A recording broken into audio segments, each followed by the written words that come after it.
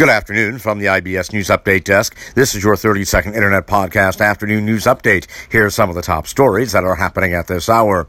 Americans are in a state of high anxiety as the winner of the presidential election remains uncertain. Also this afternoon, Arizona Secretary of State responds to President Trump challenge. No legal action for ground for them to stop counting, she says. And Russia publicly frets over the U.S. election uncertainty, but likely relishes it. And that is your 30-second Internet Podcast Afternoon News Update for now. We'll have more podcast news updates throughout the day. Until then, from the IBS News Update Desk in downtown Chicago, I'm Nicholas Anastas, wishing you a very good afternoon.